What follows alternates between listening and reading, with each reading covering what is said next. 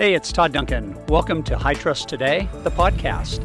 I'm on a quest to help people win in business and in life. To do that, I know they must trust themselves, their relationships, their business, and they most certainly must trust their future. When you do that, you set in motion a universe of possibilities, and that journey begins right now. Yes, it is Halloween.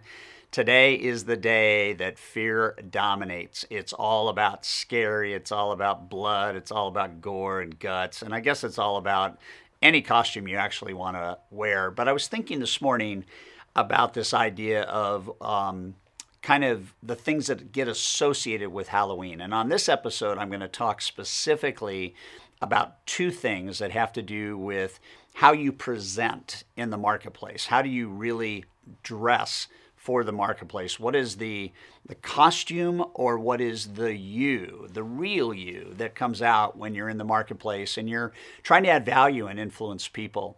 The other thing I want to talk about in this episode is what would happen if you redefined your definition of fear.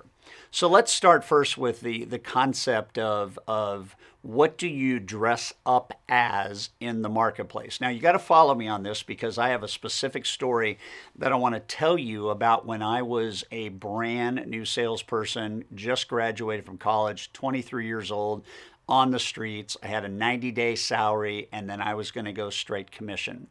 And I remember that I wanted to look professional. I remember that I wanted to dress up, as you will, and I hadn't ever understood the real business look. I mean, I knew what it looked like, but man, I just graduated from college, and I'm going to be calling on professional people and trying to add value to them and ask for business. And so it was that day that I started realizing I've got to kind of look the part, right? I got to kind of walk the walk and talk the talk. And I got to look, even though I'm not successful as the numbers or the business or the pipeline or the orders, not successful yet about what that looks like, but I had this kind of inkling that I needed to at least look the part, right?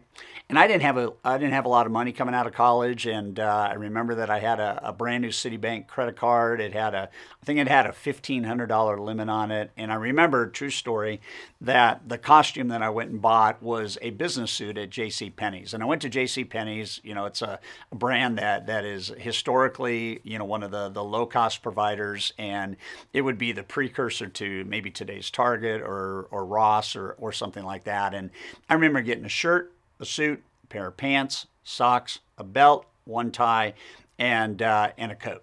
And that was my costume. And, you know, I remember the first day I put it on that I felt uniquely different dressing up for the role of business. And I remember that as I went along, you know, and thinking about this, I thought about, you know, each time that I have business to do, I need to look like a professional business person. And I think that the interesting story here has to do with two things. It has to do with the look, and it has to do with the psychology. And so the quick lesson here is, as I became more and more successful, as I then bought another suit, and then as I left JCPenney and went to, you know, a little bit higher end store, and then as I went through my first year, and then I went through my second year, I remember in my second year, I ran into a gentleman, his name was Mike, and Mike happened to be a custom clothier, and I was introduced to him by my mentor, who was 12 years older than me, far down the track, super successful. And my mentor is actually the guy that introduced me to Mike, who then became my tailor. But before he became my tailor, he said something very interesting to me, and I'm going to give this to you, and it's really not about the number that I'm about to give you, it's about the concept.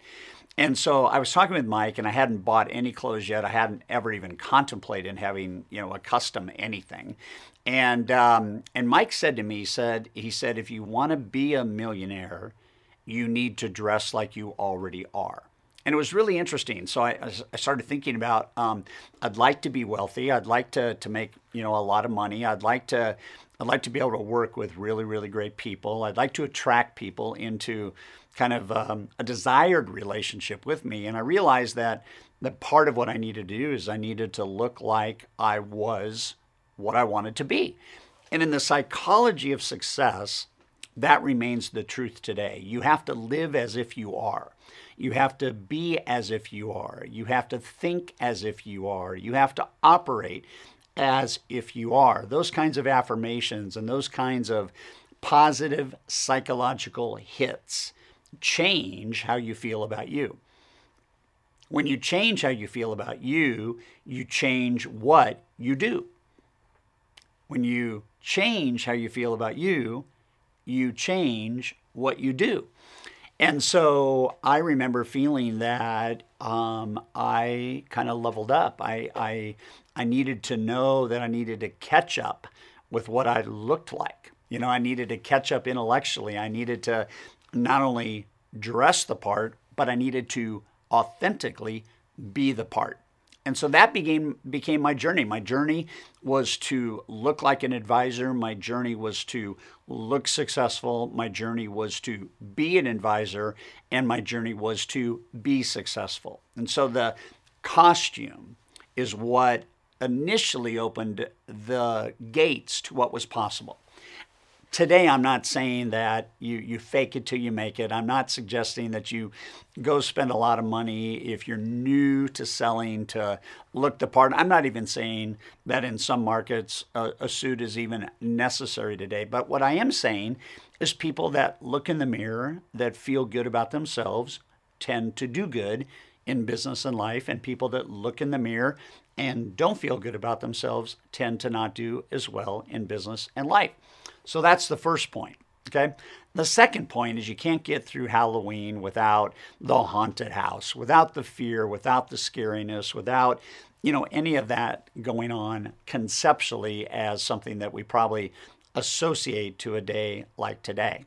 But what I really want to communicate is, what are you afraid of? And I think it's interesting as you contemplate the question. In fact, for 15 seconds right now, in a moment of silence, think about, as a professional salesperson, a human being walking the planet, just think for 15 seconds, what do you fear?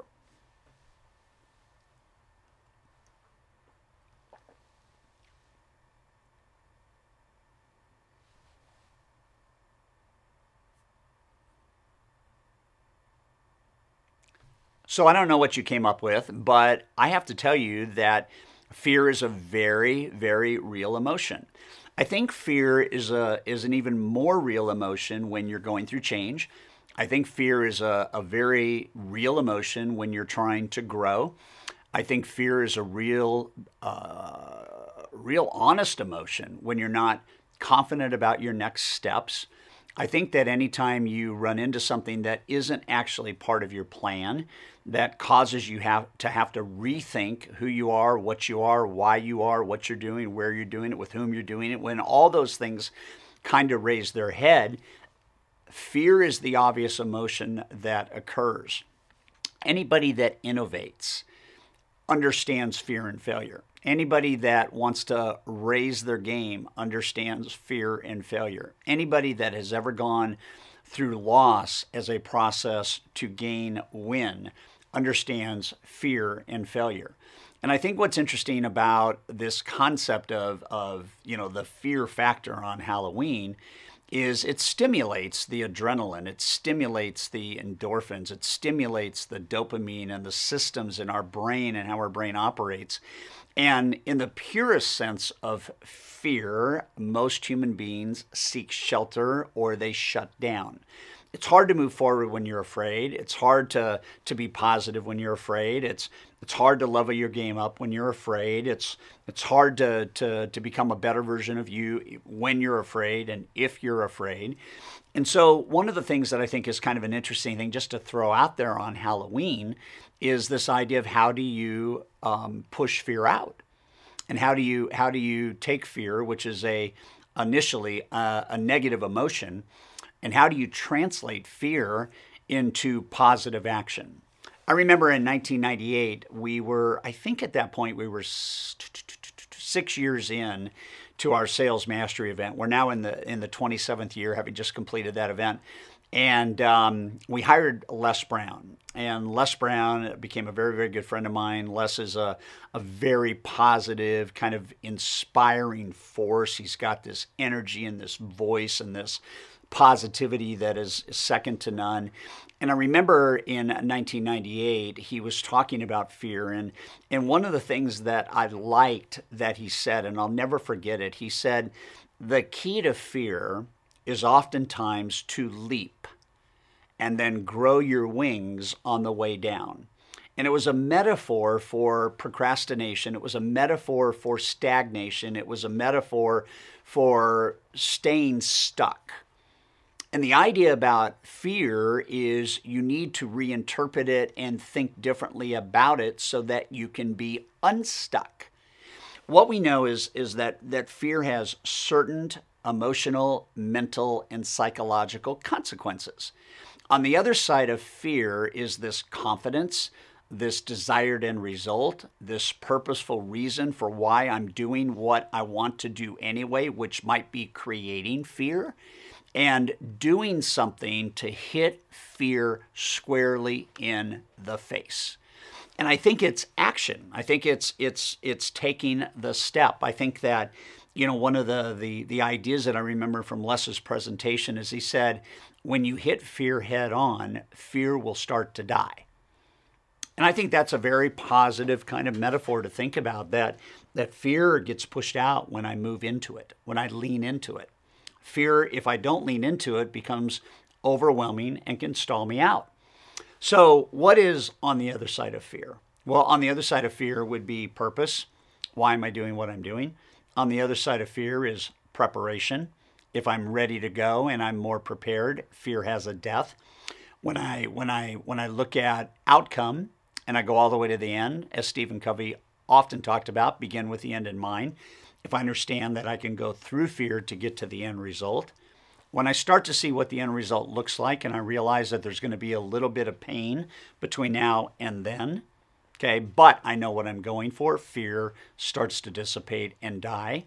And I think at the end of the day, what ends up happening is oftentimes when we grow in the midst of fear by taking action and reevaluating the purpose for which I'm wanting to do what I'm doing anyway, which is the catalyst for fear, I start to realize that stepping into it is where the door opens.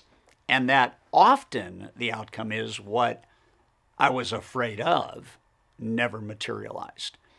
I remember at Mastery this year, I was talking about, the idea of living in the present. I was talking about today is the day that matters, and yesterday is history, and tomorrow is a mystery, and today is the day that I advance. And so what do I do today to advance so that I have less fear tomorrow? And it might be a phone call that to this point I haven't made.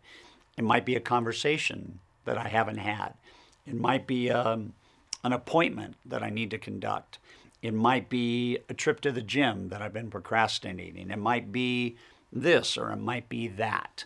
What I know is that when you do whatever you do that moves you into fear, fear dissipates. And that's the goal.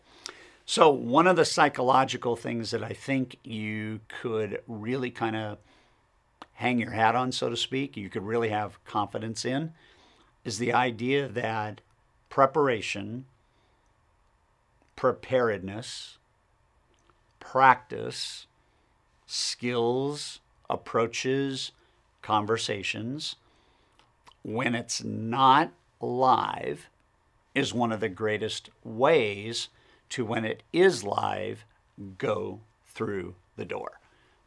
And what we know is anybody that's afraid of doing something will stall out, and anybody who is prepared to do something will go forward.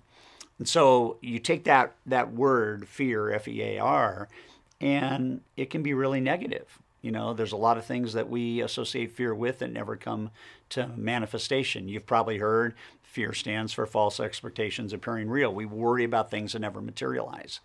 On the other side of fear is the same four letters, but it now stands for feeling excited and ready. And the point I want to make on Halloween is your fear goes bye-bye when you're prepared. You can be excited instead of fearful. I'm feeling excited and I'm ready. Ready means preparation. I can tell you right now that anything you do that has an initial layer of fear that you're able to go through to the other side requires an emotional shift to attack. It requires an emotional shift to reposition, to readdress, to refamiliarize yourself.